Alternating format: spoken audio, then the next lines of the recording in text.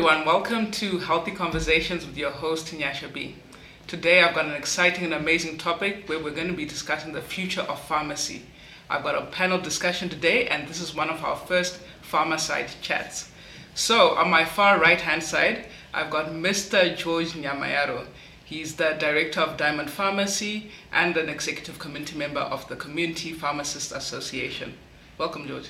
Thank you very much. All right. And in the middle, we've got Dr. Fungisai Chirochangu, who's representing the supply chain side. She's the chairperson of the Pharmaceutical Wholesalers Association. She's a clinical pharmacist and has also recently opened a retail pharmacy. Thank you very much, Nasha. All right, you're welcome. And lastly, close to me on my right-hand side, I'm joined by Mrs. Jocelyn Chaiva. She's the chairperson of the Retail Pharmacists Association, now also known as the Community Pharmacists Association. But I'll let her also introduce herself, and she's no stranger, I think, to the pharmaceutical industry. She's also the director of the New 5th Avenue Retail Pharmacy. Welcome, Ms. Chaiva. Thank you, Nyasha. Maybe just to add on to my accolades, because sometimes you have to remind people of what other commitments we do besides just working in the pharmacy. Being chairperson of the Community Pharmacists Association, that is in Zimbabwe, I'm also the vice president of the African Pharmaceutical Forum, which is the regional association of pharmacists in the Afro region. And I am a past president of the Pharmaceutical Society of Zimbabwe. So those are just some of my roles in terms of voluntary work as a pharmacist. Yes, no, I think you've got many hats. So I think given that you've just started with that, can you just give us a bit of a background in terms of your pharmacy career and how you've landed up here and also serving in so many roles? Thank you, Nyasha. This is quite exciting. I trained at the University of Zimbabwe and I did my internship in hospital at Parenyato Hospital. Then from there I was involved in the training of pharmacy technician. So I'm a trainer or teacher for the pharmacy profession. I was there for 14 years before I went into the private sector and was working in a retail pharmacy for another 6 years before I went on to open my own pharmacy in Harare. So I've been there since 2003 in that community pharmacy. And during that period, I've been involved in other roles other than the Pharmacy Association. I've also been involved with the Pharmacists Council, which is the body responsible for registering pharmacists and looking at standards of practice for pharmacists. I've also been involved as a board member of the Medicines Control Authority, which is the board responsible for the quality of medicines in Zimbabwe. So I've dealt with the quality of medicines, the quality of practice of pharmacists in Zimbabwe, including their training through workforce development in terms of pharmacy technicians. Yes. And I've also supervised a number of pharmacists during their internship in various areas. Wow, so I think we can definitely learn, quite a lot from you because you've been in the industry for quite a long time and there are different aspects and areas that we can learn from. All right, Dr. Chirochangu, you can just give us a brief background about yourself so that the audience can also get to know you. All right. When you say background, like Mrs. Chaiva said, you have to start thinking how back does the background go. But I was trained in America and I got my PharmD. I worked there for CVS Pharmacy. I left when I was a regional leader there. And I went to the UK and I was working with the NHS as a transformation manager and service improvement lead. And then I came home. And when I came home, I started my little wholesale and joined PWA, which is the Pharmaceutical Wholesale Association, where I'm now chair. And I have gone into retail because I miss my patients. I miss practicing clinical pharmacy. So, just trying to sort of do all the sort of jack of all trades, as one would say. But I think one thing that I definitely enjoy is teaching. I teach at the University of Zimbabwe. I teach therapeutics and pathophysiology to Part 2s and Part 4s. And that has been very rewarding. It's nice to be able to go with the students on clinical rounds and allow them to be part of the interprofessional education or interprofessional collaboration team. So that's been really fun. But COVID has really sort of disrupted our ability to get onto the ward as much as I would like us to. But I hope that helps in terms of background. Yeah. Okay, no, thanks for that background. Yeah, and last but not least, Mr. Nyamero, can you give us a bit of a background of yourself? Yeah, sure. I think just the same thing before I delve in. I think we've listened to the ladies. We are very much blessed to have three ladies of high intellect who are also involved in business. I think the country, the government has been advocating the same to have a balance between the genders. And today we are quite graced with these three amazing ladies. Keep on the good work, ladies. We need you. Support the pharmacy business, and we grow it. Like you said, I'm George Nyamero. I graduated from the University of Zimbabwe with a Bachelor of Pharmacy. Then I went straight into retail. I've not much been involved in hospital. I just have a brief stint in it. I've always been in retail. Then I worked manufacturing, I think brief years at CAPS. Then with Greenwood, I then decided to do an MBA with the University of Zimbabwe as well. Then when I just finished the MBA, I opened my own pharmacy, my own brand, Diamond Pharmacy. And I think we have grown from 2013 up to now to have 5 branches that we have. And recently, last week, we opened Diamond Medical Laboratories, and it's another new area. It's good as pharmacists as we delve into other chapters. And really good. the lab with COVID-19 at the moment, I think we started on a very, very high page, and it's interesting. Thank you. Yes, I think it's a nice way to open the conversation where we're thinking about, COVID-19 and the impact. I think the last, 2 weeks has been quite bad in terms of the number of, the rising cases that are there. So I think it's quite important when we look at the role that we play as even the pharmacists and the healthcare professionals. How has the pandemic also challenged you in terms of the healthcare professional? True, it has very much challenged all of us. I think as much as we say as pharmacists we get business in courts, I have to allude to the fact that these are patients. We have lost some patients. We have actually lost some professionals due to COVID-19. It's so sad. May their soul rest in very eternal peace. And I hope one day we'll be able to wake up from this a different day. But for now, this is what we have, and we have to brace ourselves up. And I can say from the manufacturers to the wholesalers up to the retailers, everyone have done their bit.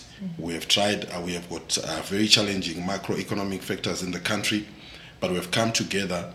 I think we have done as much with drugs that are helping so many people who have been affected and who are symptomatically showing signs and symptoms of COVID.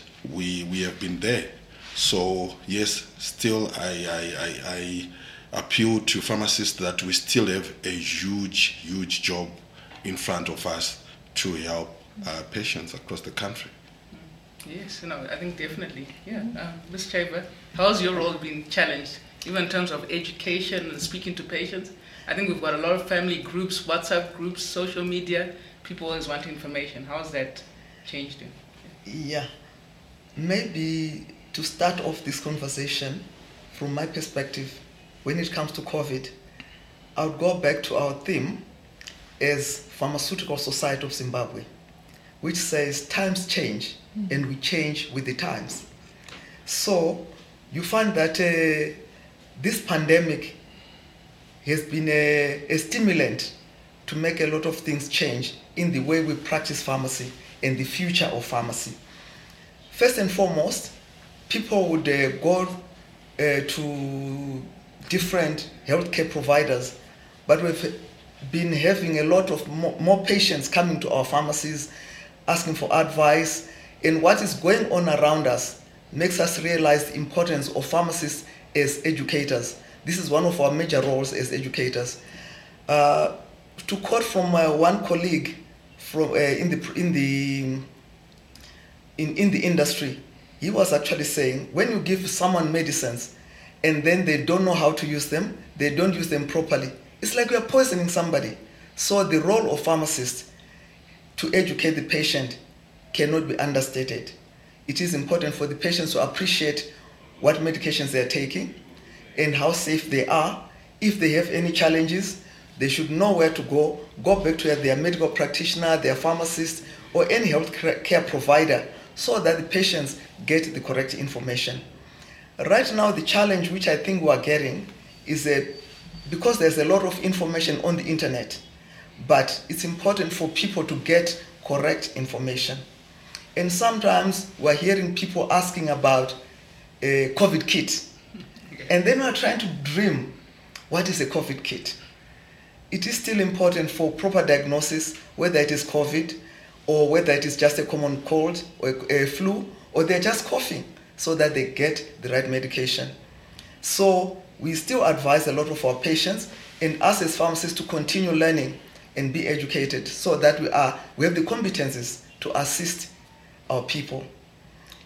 When I looked at pharmacy education, as times change, we change with the times.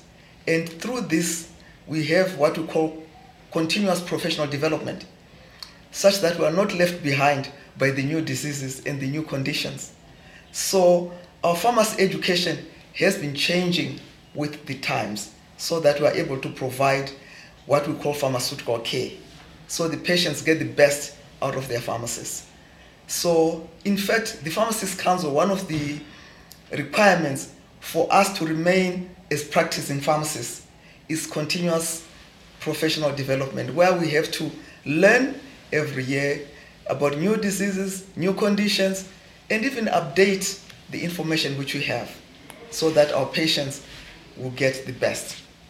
And even within that whole setup, we actually work as a team. As my colleague earlier on alluded to, we have the supply chain, where you are starting off with the new medicines, which then come onto the market, which is then given from the community pharmacist to the patient. The patient is also a big or an important player for them to take their medicines correctly. And they need that information which is correct. So come to the right place to get the correct information. Thank you. Yes. And Dr. Chirichang, what have you seen lately in terms of, you've recently also opened an outlet. You now see the activity in the market, the people running around asking for medication. What can you report from there? Nyasha, I'm going to talk more broadly about what's been, highlighted by my two colleagues. Firstly, I want to say that, and I've always said this, that the pharmacists are the unsung hero in Zimbabwe. In other parts of the world, pharmacists are really getting into COVID in terms of being part of the community setup that actually assists in terms of testing for PCR or even vaccination. Pharmacists around the world are the ones that are going door to door, giving that counseling and that advice to their patients. And I think our government, hopefully at some point, will start seeing the benefits of utilizing this unsung hero group, which is the pharmacists. So I'll give you a good example. During COVID, when everything else was closed down, we did have our wholesalers open, thank God, and they were very organized. They made sure that they still had their supply chains filled up.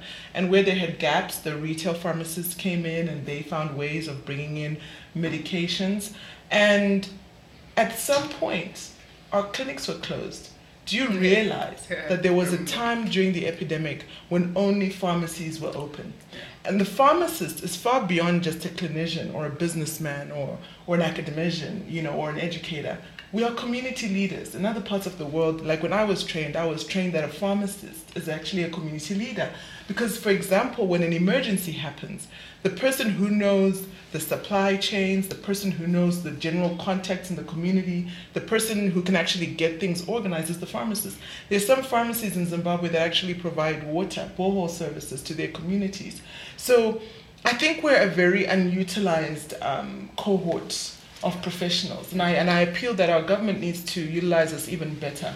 We have a lot of brainy pharmacists. Some of our pharmacists were actually in the groups or teams that actually started manufacturing vaccines around the world, and Pfizer and AstraZeneca and so forth. And so imagine if that same pool of people were here in Zimbabwe and had the correct funding. We could be creating our own vaccines. I don't see anything wrong with a pharmacist getting into business because we have to survive. But for someone like George, I actually want to challenge you, George, and say you need to go beyond the business. You're getting into labs, which is awesome. You're getting into pharmacy, but you need to invest. We need to start seeing you doing the manufacturing as well. We need to start seeing him invest in research because that's more sustainable and more long-term. You look at Nigeria and you look at, for example, Dangote. Okay, his family in the 1800s were already like well up, right? But he's now refining oil.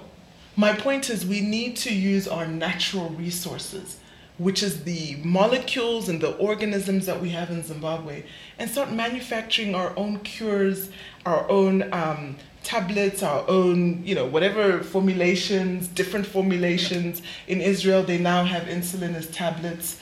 We need to be ahead of the game because we're brainy. So we figured out the business part, but the guys that have figured out the business part, like George, we need you guys to do more than just say,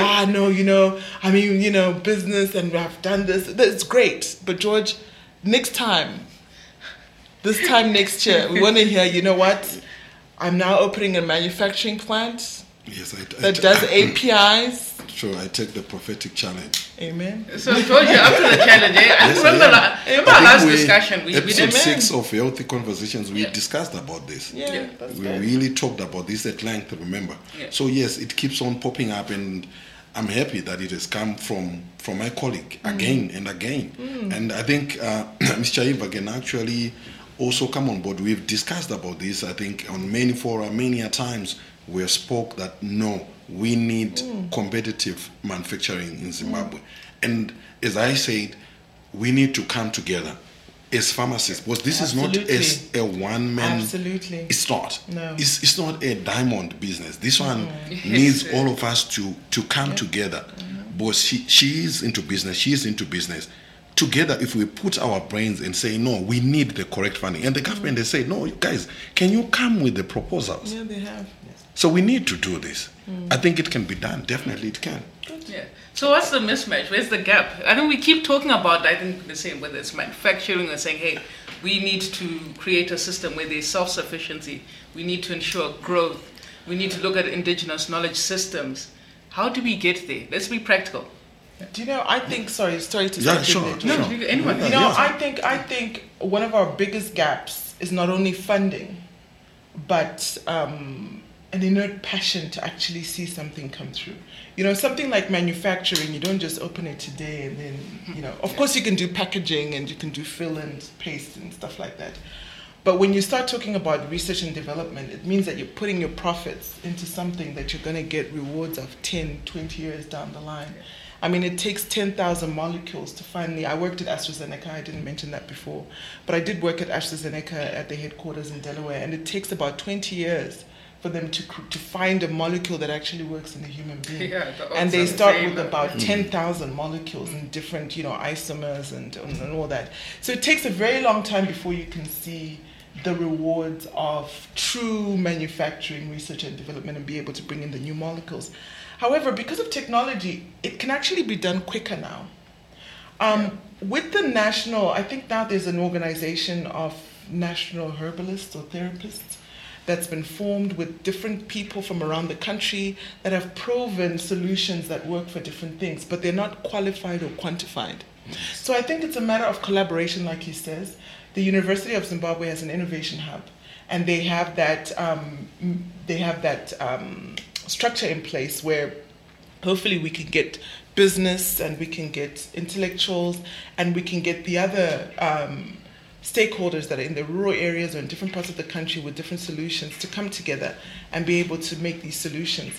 But I think there also needs to be a true political will in terms of actually saying, guys, we've got this much money, come and get it, and we'll go get it.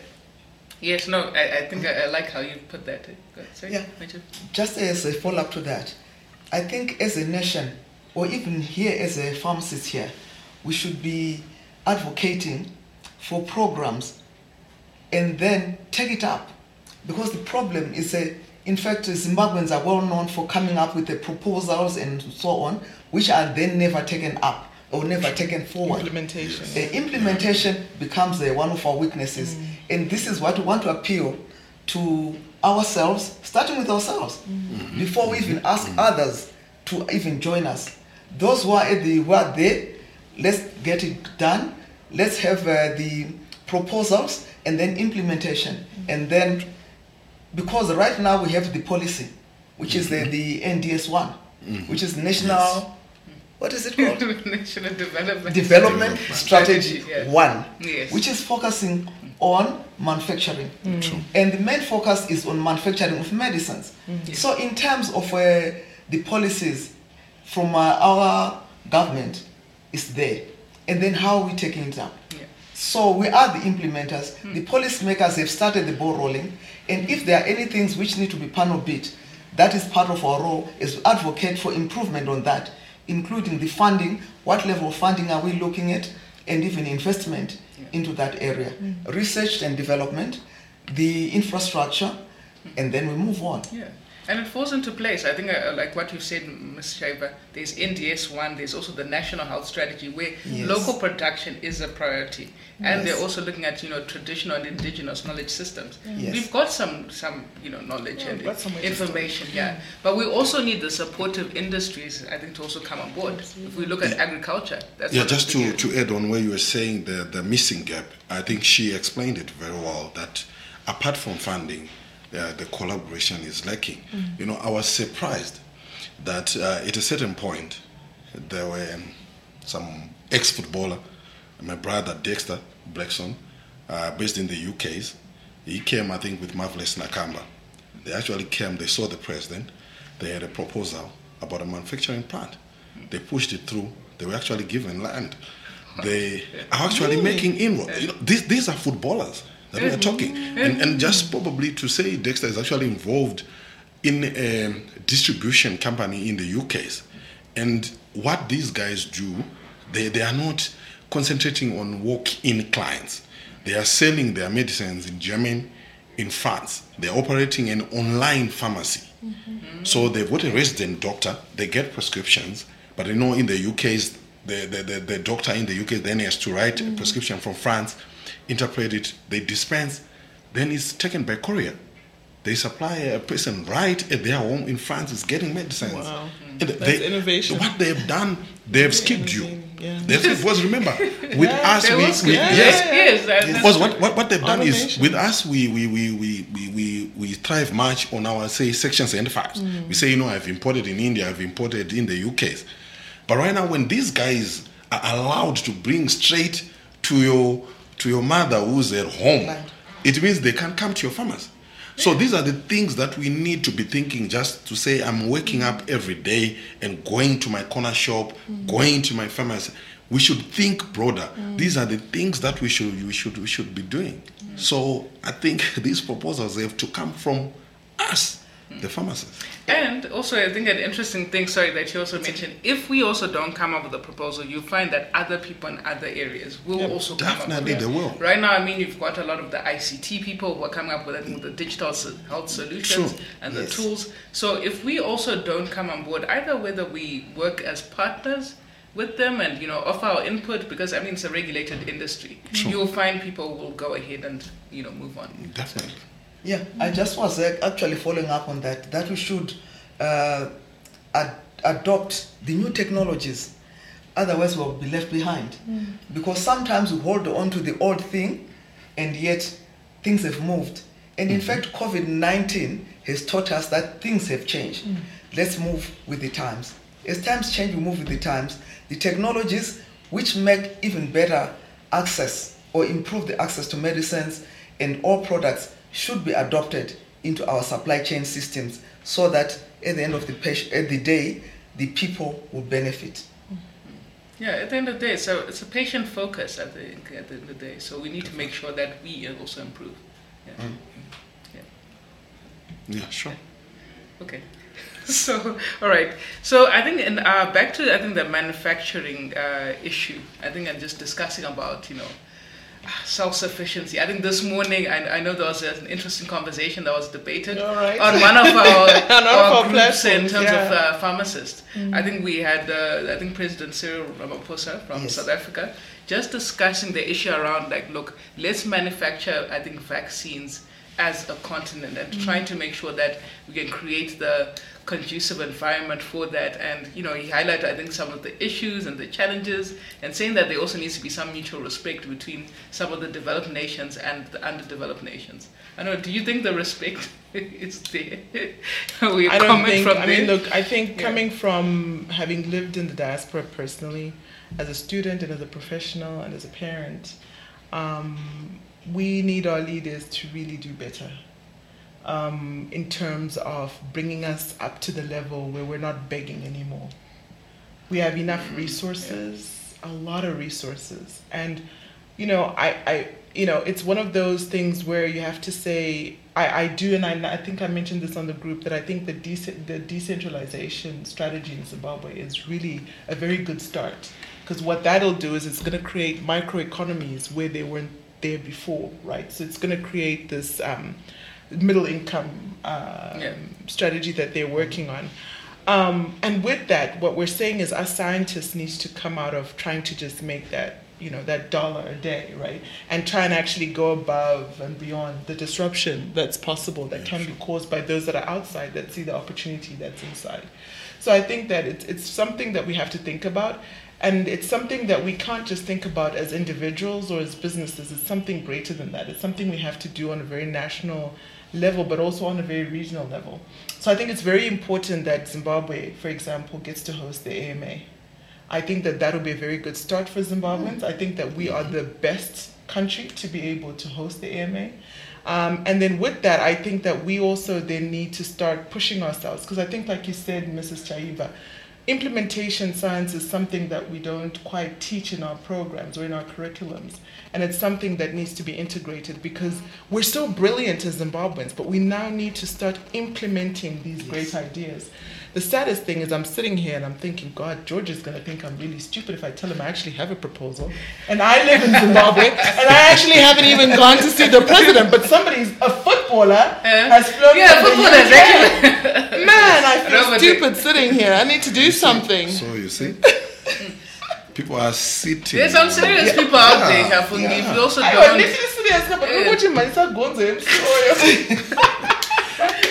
Yeah, but just probably to comment, I think I saw it was flighted on a group, the President Cyril Ramaphosa comments, but I think it was 10 minutes or so. Yes, so I think I was getting disturbed. I didn't get to hear the whole of it. But now that you've just explained it a little bit, I think the President must have been responding with regards. I know that there's a company which is based in Cape Town. Mm-hmm. They are trying to make a replica of the Moderna mRNA vaccine. So I think it came out on CNN. The CEO of the company, based in South Africa, was then being questioned that what you are trying to do, is it ethical? Because there's a breach in terms Moderna isn't sanctioned, isn't agreed. In terms of intellectual property. Yes, because remember Moderna, it takes a lot to have these molecules or these vaccines come on market. So the moment you definitely make a replica, then it means Moderna is not going to enjoy much of the research she was talking about. But I think the CEO of that company was saying, no, it's not like here in Africa we have received anything from Moderna.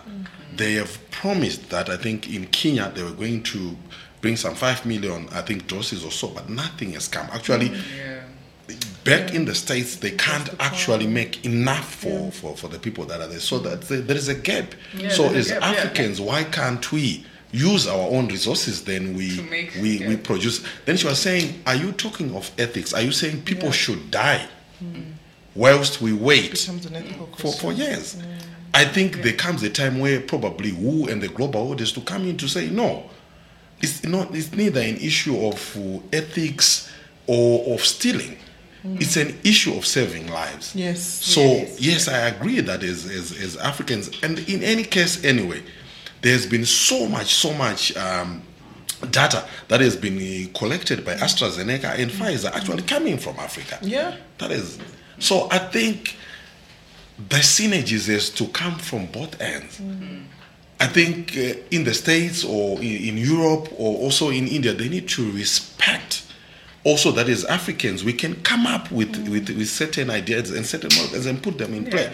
I actually applaud the South Africans for coming up with that. Who knows, probably when they are doing it, they can probably even have a better vaccine. Who knows?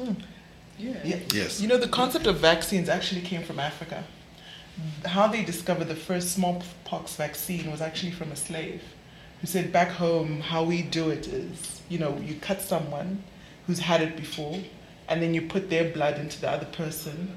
And this is like very primordial stuff. And then you just... Yes, I think I remember something so about actually, the early days. Yeah, like, absolutely. you know, So the concept of vaccines actually came from Africa in the first instance. I think the issue we have now is what we call technology transfer, which is where the other countries have invested so much in bioscience and technology that they're able to create these things faster, they're able to replicate it, they're able to do clinical trials unlike we are, because we have other problems which are...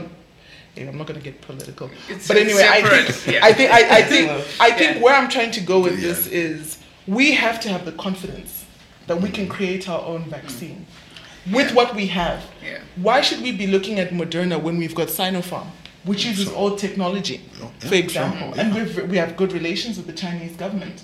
I think the conversation really should be saying, for those governments that we have good relationships with, like the Chinese and the Indians, maybe we need to start looking east and saying, guys, you know, can you assist us with technology transfer for us to be able to replicate and manufacture? And, you know, we have different antigens, you know, so there's a whole dynamic topic about pharmacogenomics that I'm quite interested in. And that genomics also pertains to our population in general. Look, Zimbabwe was by far the most organized country in the world when it came to vaccines, when it came to COVID control. And as such, you have to give us credit that we know what we're doing. We just have a gap in terms of capital and getting the expertise together. But there is no reason why even Zimbabwe can't, in the first instance, start making Sinopharm here, and then start using our own antigens to replicate that process and start making a vaccine that's more relevant to the genomics of the African continent. Because you have to remember that the antigens that they're using in these different countries are antigens that are actually coming from the human beings that stay and are resident in those countries. So we also need to remember sort of that other technical aspect of manufacturing of vaccines as well. So, I mean, I think it's a good conversation to have. I think we need to bring it out of here and actually start working towards something. Yeah, and I think, Fungi, beyond that, we can also even consider other molecules. When you're looking at tech transfer, I think when we're looking at just even manufacturing some of the basic drugs, we look at some of the major NCDs affecting our population, you know, whether it's mental health, diabetes, hypertension. Absolutely. Let's see what we can, because, I mean, like, look, with India, look how they industrialize over time. So we can actually take a similar model, and once we have the right investment and tools, we should be able to also get somewhere. Yeah, actually, as a follow-up to all that, the conversation in terms of production or research into these molecules, it's not just vaccines, but even the other medicines. Because like right now, all the APIs, they're being imported. And COVID-19 taught us a lesson, that when you don't have your own thing, you'll suffer. Because some of these products from our retail pharmacies, for example, we could not get some of the products because they could not come to us. Even if the manufacturers abroad wanted to send them, they could not because of the lockdown. So you find yourselves in a fix. But if we had our own industries, producing our own raw materials, manufacturing our own products, we would actually be better off, be it the APIs or the vaccines. The vaccines right now, the issues is these countries who manufacture, they obviously want to feed themselves first or give to their people first. And what happens in the meantime? You'll be dying as Africa. So it is time we wake up as Africa. And the call from President Ramaphosa on that talk is something like a wake-up call for us. And I think there was also another one from President Kagame on the same note when he was talking about AMA, which is the African Medicines Agency, so that at the end of the day, we also become self-sufficient. One of the reasons we sometimes don't have these products is because the people want to deal with themselves first. while we are left behind. Because now you only receive what I would call in Shona, mafufu, asara from the others. So the leftovers or the remnants. So as Africa, as pharmacists, we should be doing our part and work with those who have got the finances. Because in this case, the footballers had the money, but the pharmacists were not even there to even work with these people. Do you know? Yes, these are people It's who extremely want to upsetting. invest in their nation. And we're not there to actually accept that and take it forward. No, it's very So disappointing. let's be there ourselves as well and respond positively. But can I say, Mrs. Chaiva, that we do have visionaries as leaders in our Ministry of Health, our Ministry of Tertiary Education, through Prof. Murira. I know at the UZ they've got the Education 5.0, which is really being pushed by the Vice Chancellor, Prof. Mapumo, and with Dean Masanganisa as well. And that was part of the call, right, was to say, guys, they had a meeting, guys, let's sit down. How can we be importing sanitizers? So they figured it out and they started making sanitizers. Yeah. Exactly. They started making aprons, they started making masks, they started doing everything.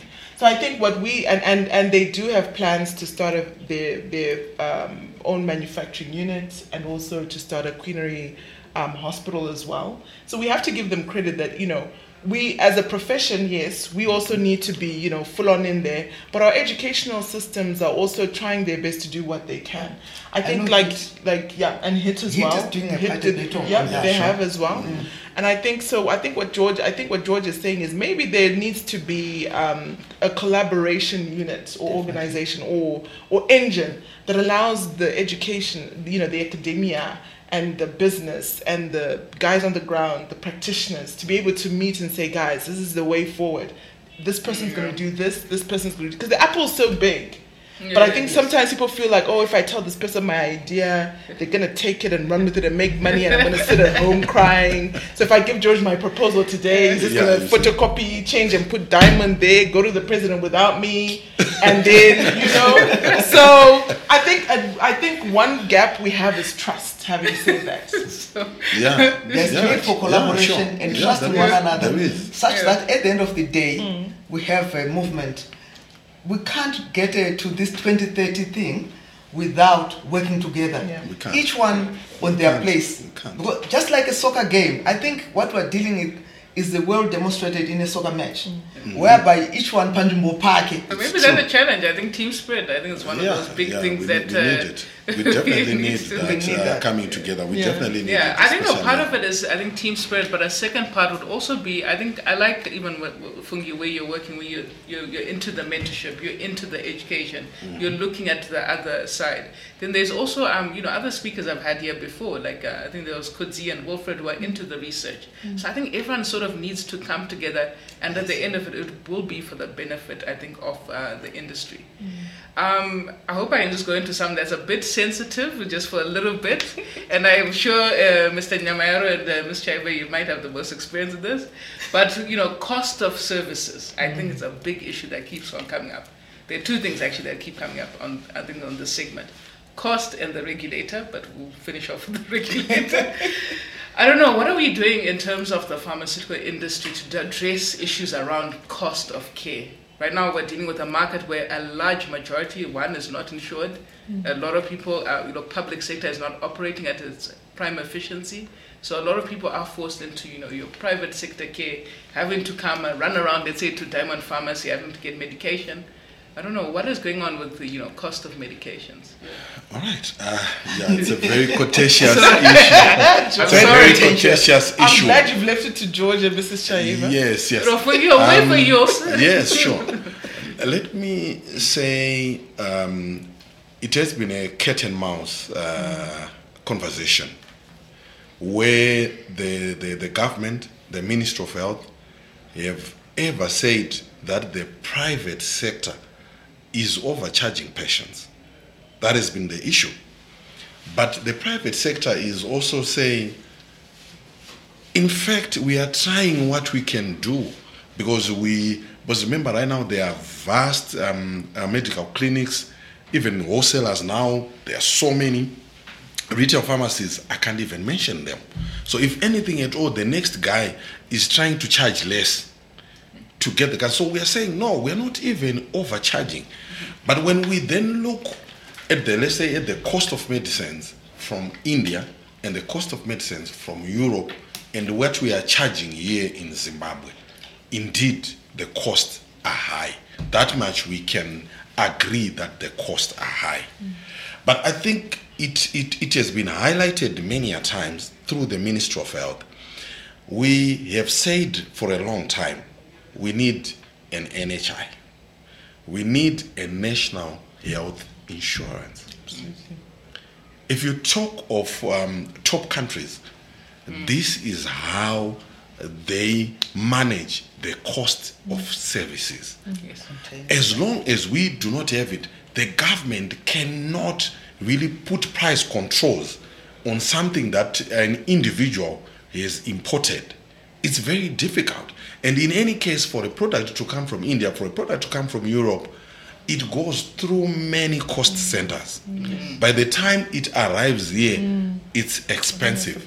And at the end of the day, we have said the patient is the one that suffers.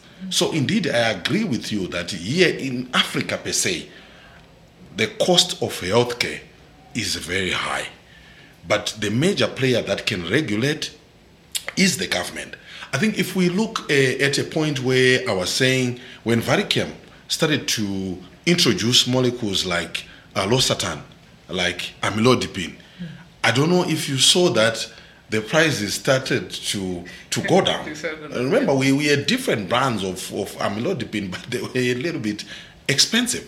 But when Varichem brought theirs, it had a lower price than the local product. It went down. So this is another way, like what we've been discussing, I think, for the past about 20 minutes, about coming together, having these manufacturing plants here. They will address these issues which we're talking about the cost of the services and the cost of medicine. In any case, it also creates employment. Because right now we are saying pharmacists now, we have many, people are busy arguing about locum rate, this we can create these jobs for ourselves. Because I think she's got a lot of experience. I think she can tell you that AstraZeneca, let's say in the States, is how many pharmacists? Yes. How many? They will be in different departments. They will be in research. They will be in probably regulatory. There is so much that can be done. So no matter how much we argue, no matter how much we try to fight with the RBZ, no matter how much the government try to control us, as long as we don't lay the foundation, we are always going to be buying very expensive medication. We're always going to be importing from others. And like what Ms. Jay was saying, UK has actually put ban restrictions on medicines. We've got a list of medicines now that are not even allowed to leave the UK. Because these are being used to manage COVID-19, and they're safeguarding them. And I was surprised that the UK was actually putting drugs like Anaconda and Cetro. They were actually saying, no, do we have enough up to 2025? Can you imagine? This is what these guys are planning. Yeah, and also with the UK, when Brexit came into place, there were also challenges. So Definitely. they are also trying to ring-fence some of these things for their own population, including the professionals. There were challenges in the terms of, for example, we had an international conference, and they were talking about pharmacists in the UK because they're trying to also ring-fence with the when Brexit came into place. So these are just some of the issues. Yeah, and also what you were saying now that most people now are not on medical aid because probably they can't afford. Then the biggest player in Zimbabwe in terms of medical aid is PSMI. So with PSMI, they've tried their best. It's not easy. They've got a large pool. It's not easy. A large pool, and members are seeking different services. So yes, I've seen on other panels people trying to castigate. Yes, we can say that. We cannot deny it. But look, it's a very huge pot to deal with. Yeah, I would actually say that would be a conversation in itself. Yeah. Where you are looking at managed health Yeah. and how it should be done to ensure that there's ethical standards. Absolutely. Yeah, just like any other Because the institution. providers now become the service Yes, providers. so- Exactly. yeah. True. So I'm not too sure, but anyway, I think I just threw it out there. No, but I'm I not mean, picking it but- up but- for now. But then again, no, this forms, I think, a key part basis when it comes to the future of pharmacy. We're looking Yes. at the trend that actually is going forward right now. Yeah, sure. If you're looking at the growing number of, outlets that are going to be opening soon enough, Sure. you're finding that, some of the medical funders are going to be leading the way in terms of service delivery. In the UK, you were speaking about the National Health Insurance. Insurance, yeah. So in the UK, the NHS is a very interesting organization. It can be, it's great because it allows the patient to be able to afford their medication. Most medications are free for children, for certain age groups. If you're working class, you do pay, but you pay a very minimal fee. You get a doctor, a GP available for free. And their billing system is very interesting. So when I was working there as a transformation manager, actually, their biggest problem was they couldn't figure out where they were having issues, where they could save more money. And they kept on looking at the doctors and the clinicians. And I said to them, no, your biggest cost center is your medicines. And after that, I'm not too sure if I'm the one who instigated it, but it's really now changed when it comes to even the types of pharmacists you have now. Now you actually have clinical pharmacists in the NHS, which weren't there before. Now you actually have directors of pharmacy that have, certain qualifications based on being able to reduce and make more effective and efficient supply chain management decisions. But I think when I'm saying that that pool of money comes from Treasury. It's not money that actually comes from the Ministry of Health per se. It's money that comes from Treasury, and then it's given to clinical commissioning groups. And in the clinical commissioning groups, these are groups of doctors that are in different areas that then say, okay, we've received X amount of money. And then they've now done it to where different hospitals have different specializations. And then those different hospitals bill the CCG. The CCG then pays that hospital every so often. So it actually takes out the insurance companies, as it were, that would be here in Zimbabwe. However, there is still a private sector that runs parallel to the NHS that promises to be more efficient, to give you service delivery when you need it. It's just allowing you to cut ahead of the line, but you still need the public sector. So if you need a complicated surgery done, you're still going back to the public hospital. You can't get certain things done in private. Yeah. You see? So the national health insurance is definitely needed in Zimbabwe. It needs the correct funding structure. It needs somebody who really knows what they're doing, because it could actually fall within the time that it's actually trying to rise. But I think that's something, George, that's very interesting that you've thrown there. And I think it's something we need to seriously look at in terms of implementation. Yeah. Thank you. I want to go back to the issue of cost. Because when you look at cost of medicines, if you have got the private sector taking the biggest role in the supply of medicines, you actually have a skewed pricing system and value system. Because when you're looking at the public sector, on the other hand, they have systems in place which will ensure that their sourcing, because of the quantities which they get, their source in the supply chain makes their products cheaper.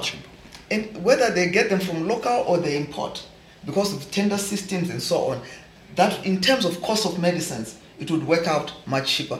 Now, when there's no products or insufficient medicines in the public sector, you find that the private sector is now spreading itself thinly, because when I started practicing years back, 2 years. you'd find that certain products are specifically for hospitals. But now you are finding prescriptions on our social media groups as community pharmacists, which are dealing or looking for products which I would call hospital products. Correct. And as such, the community pharmacists, other than what they would normally provide, they are also going into supplying specialist hospital products. And that has made things are really difficult. And because of the quantities which also they bring in, the products tend to be also quite more expensive. Because if, say, you are having a product air freighted from South Africa, whether it's 1 kg of very few things, it becomes expensive. But if you are doing a consignment, it becomes much cheaper when you are doing large imports. But being smaller portion of the supply chain or distribution chain in the community pharmacies, we find that the products tend to be expensive just bringing them in. And at the end of the day, you end up with increased costs of our products. And also, the one which has been a burning issue has been the issue of charging in US dollars or in bond. Pharmacies are charging in both currencies. I'm talking of Zim dollars and US dollars and others. But both, basically it's the US dollar and the Zim dollar. But when it comes to us as a country now, bringing in those products, they are coming in as imports. And not everything is being covered under the auction system, which is the challenge which we are getting. Such that now to balance the amount of products we are getting on the auction system and the other products which we are getting using free funds becomes a very difficult balancing act. So the cost of medicines is bound to be having balancing acts in order to have products for our clients. I always say, being a pharmacist, one of my biggest challenges when it comes to supplying a product is my client or my patient. When they walk in and then I say I don't have the product, they'll scream at me. They're unhappy. Then when I have it, I said, yes, I have it. Then they're happy at first, and then they say, how much is it? I give them the price. Then they're angry again.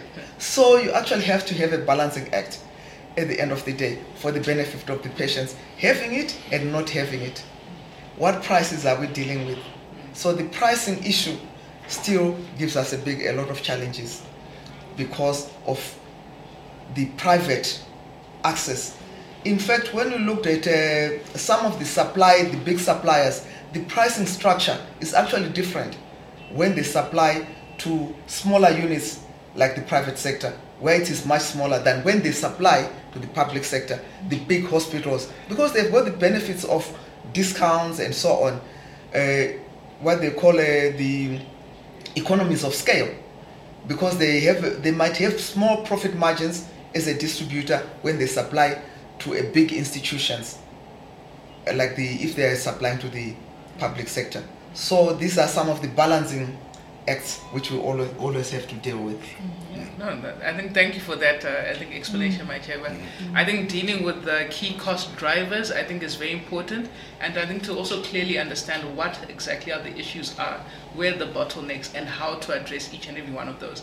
I also like how Mr. Nyamayaro mentioned that let's also engage the different stakeholders, whether it's RBZ and telling them these are our issues, whether it's the wholesalers and saying, look, we need XYZ products, can we also work on economies of scale, we need certain quantities, we need certain range of products, and also just trying to balance out the market needs.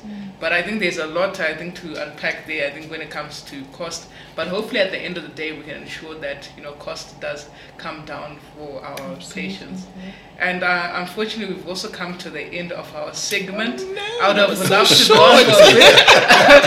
loved to go on for a bit longer, but look, I think just to round up, let's just discuss. I think everyone can just give a brief comment about what they want to see when it comes to the future of pharmacy, and just share with our audience in terms of where they want to be and where they want to go. Thank you. We'll start with you, Ms. Schreiber. Thank you.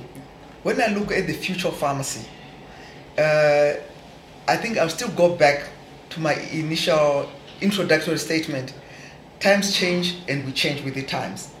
What it means is even the workforce itself has to adapt to the changes in the environment. This type of pharmacy practice we are looking at is not just the product, but we are talking about the research so that the product suits the disease, and pharmacists are involved there. And then we have distribution to make sure that the quality of the product from the supplier right to the patient is properly looked after. And then you get to the pharmacy, in the community pharmacies, when they dispense, to ensure that the patient gets the correct information. And then when it gets to the patient themselves should be part of the equation. They should understand their medication. And even when it comes to the types of services we are looking at into the future, the competencies we are looking at pharmacies, as my colleague alluded to earlier on, when we talk about clinical pharmacy, because medicine is going into the body, that's a clinical aspect and there are diseases involved. So the patients, even if it comes to testing or on the point of sale testing, like the home tests we are having, the patients have to understand them, do them properly, and make sense out of a test. And they should be properly interpreted so that they have the good quality service. When they take the medication properly taken, if they have adverse events, that's my last talk. If you take any medication and you are unhappy or you have side effects, we call them adverse events, it's important for you to talk back or to report to the institutions where you get the medicine from, or through our Medicines Control Authority, or any other healthcare professional. Because at the end of the day,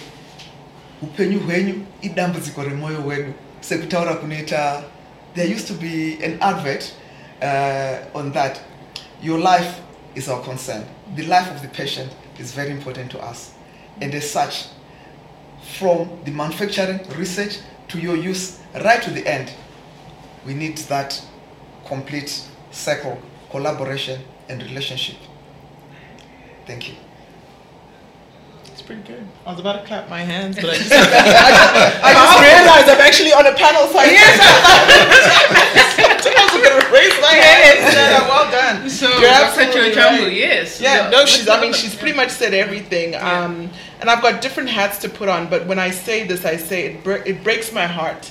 When you're in a room full of students, I normally do this with my Part 4 students, and I say, tell me your name, tell me what you want to become in terms of where do you see your pharmacy career going. But I'm saying for the large part, everyone is just talking about retail and making money. So they've actually taken their focus away from money instead of looking at the patient and the molecule, because that's what you are when you're a pharmacist. You're connecting the molecule and the patient through a service provision. So if we miss that, then we've lost the plot, and then disruptors will come and there'll be automation and technology, and it'll replace people. So I think the future of pharmacy, and gathering from what my fellow panelists have said today as well, I think the future of pharmacy in Zimbabwe should be one where those that have resource and experience should come together, and even those that don't should come together, and we need to start creating new jobs. We need to start creating new jobs through pharmacogenomics, pharmacotechnology, pharmacomanufacturing. We've got to find ways of changing our practice and our industry and the way people take us serious as well. Yes, and I had when Mrs. Chaiva was talking, I had an epiphany when I used to work at the hospital pharmacy in Cincinnati, Ohio.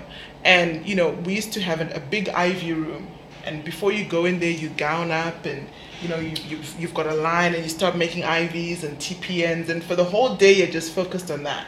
And I think the future of pharmacy relies on us not gowning in and not focusing on what's in front of us, which is what we always do every day when we walk into our shops or into our areas of practice.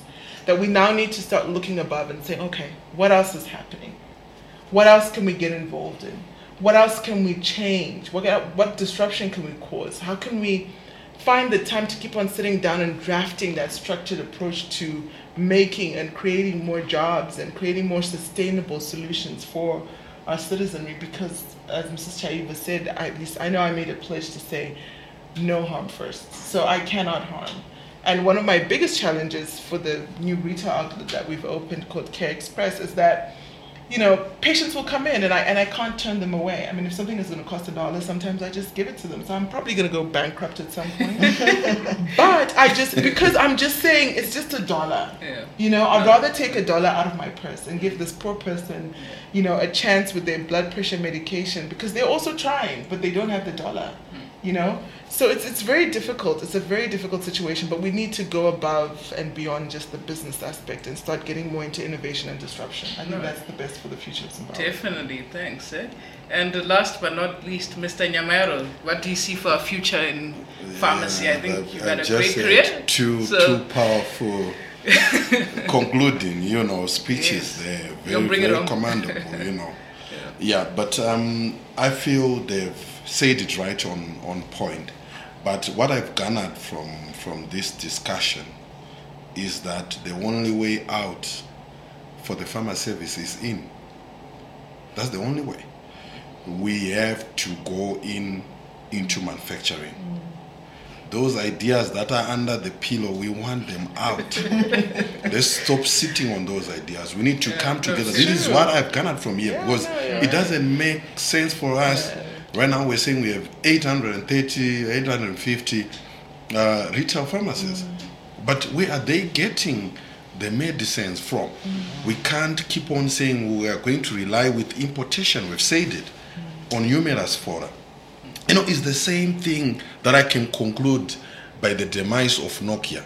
The CEO of Nokia, when they crumbled, he gave his last speech. You know what he said? He thanked his workers and said, we did nothing wrong. But you can't say that. When the company has crumbled, one of the biggest companies has crumbled, then you say, we did nothing wrong. It's the same thing that us as pharmacists we are going to do. If we continue in this trajectory, one day, like these winds of change that are being talked about, we don't grab them. We're going to walk up one day and say, we did nothing wrong. We were just practicing as pharmacists. But yes, we would have failed to grasp the changes.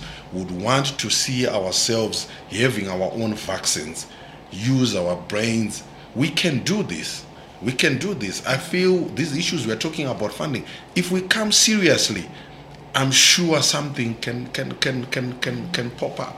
Always people try to refer to failure as success turned upside down. True. But failure, we allow it ourselves. We can only, pharmacy has so many dimensions that have been mentioned here. She's talked about clinical pharmacists. Right now, I don't even know if we've got clinical pharmacists here in Zimbabwe. I don't know. The only person I applaud is probably Davison Vuragu. This man has been at Paris and has been there for years. He's nurtured many pharmacists. You ask a pharmacist doing their 1 year at Paris, they are even they are banking at times, going into retail for small locums. So we need to change the mindset. We need to create that foundation for pharmacists, like I think that has been mentioned, that our job is to connect the molecule to the patient, not to connect the pharmacist to the money. The moment we think that pharmacy equals money, we've got a problem. Because remember, we've got accountants, we've got different. Yes.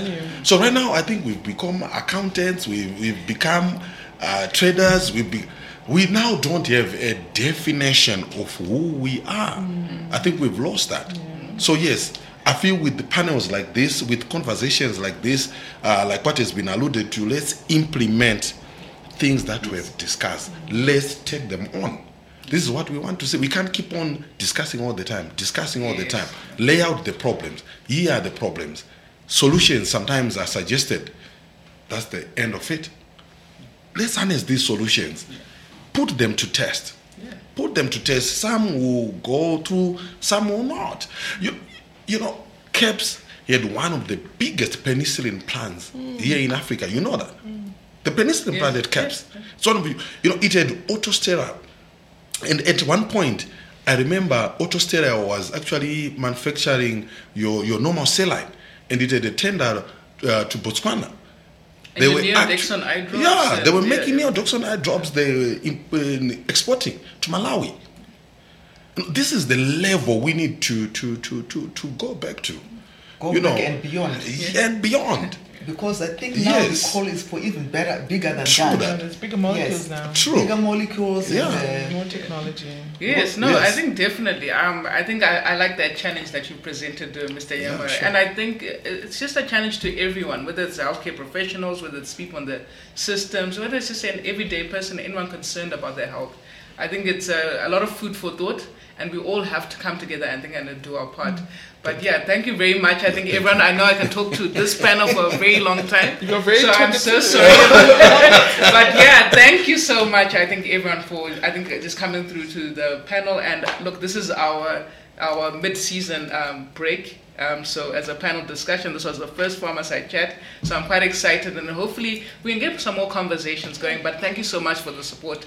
I think as we've started healthy conversations. Great job. Thank you very thank much. you, Nyasha. I just Merry wanted to say Christmas. great job, Nyasha. Thank you. And I think you should keep Thank on doing these healthy conversations. I think you need to get all the aspects of all the different types of pharmacists and touch on all the topics, whether they're gender sensitive topics, whether they're... Yes, they are. No, because I haven't said anything. I'm just saying, women in pharmacy versus men in pharmacy. I mean, we Yeah. have challenges as women in pharmacy. Definitely. And I don't think George has any Definitely. challenges, but but I think it's very encouraging, and I want to commend Oh, you yeah, sure. Yeah. Thank you. for actually taking a concept to become an actual thing. So you've actually implemented something you've been talking about for a very long time now. So I actually want to commend you this time and actually clap my hand and say, well done, Nyasha. Thank you. Thank Keep you. on doing it Oh, yeah, and sure. keep on pushing out Yeah. all these conversations because Yeah. they're important and they get people talking about the correct things at a very critical time where we need to be focused. Okay. True. Good. No, thank you so much. I think I'll keep pushing on it. Good. Yeah. Wonderful. Right. Thank you. Okay. So thank you so much, I think, for tuning into this episode. I think it was very exciting. Our first panel discussion as a Pharmaside chat. I look forward to so many more conversations like this.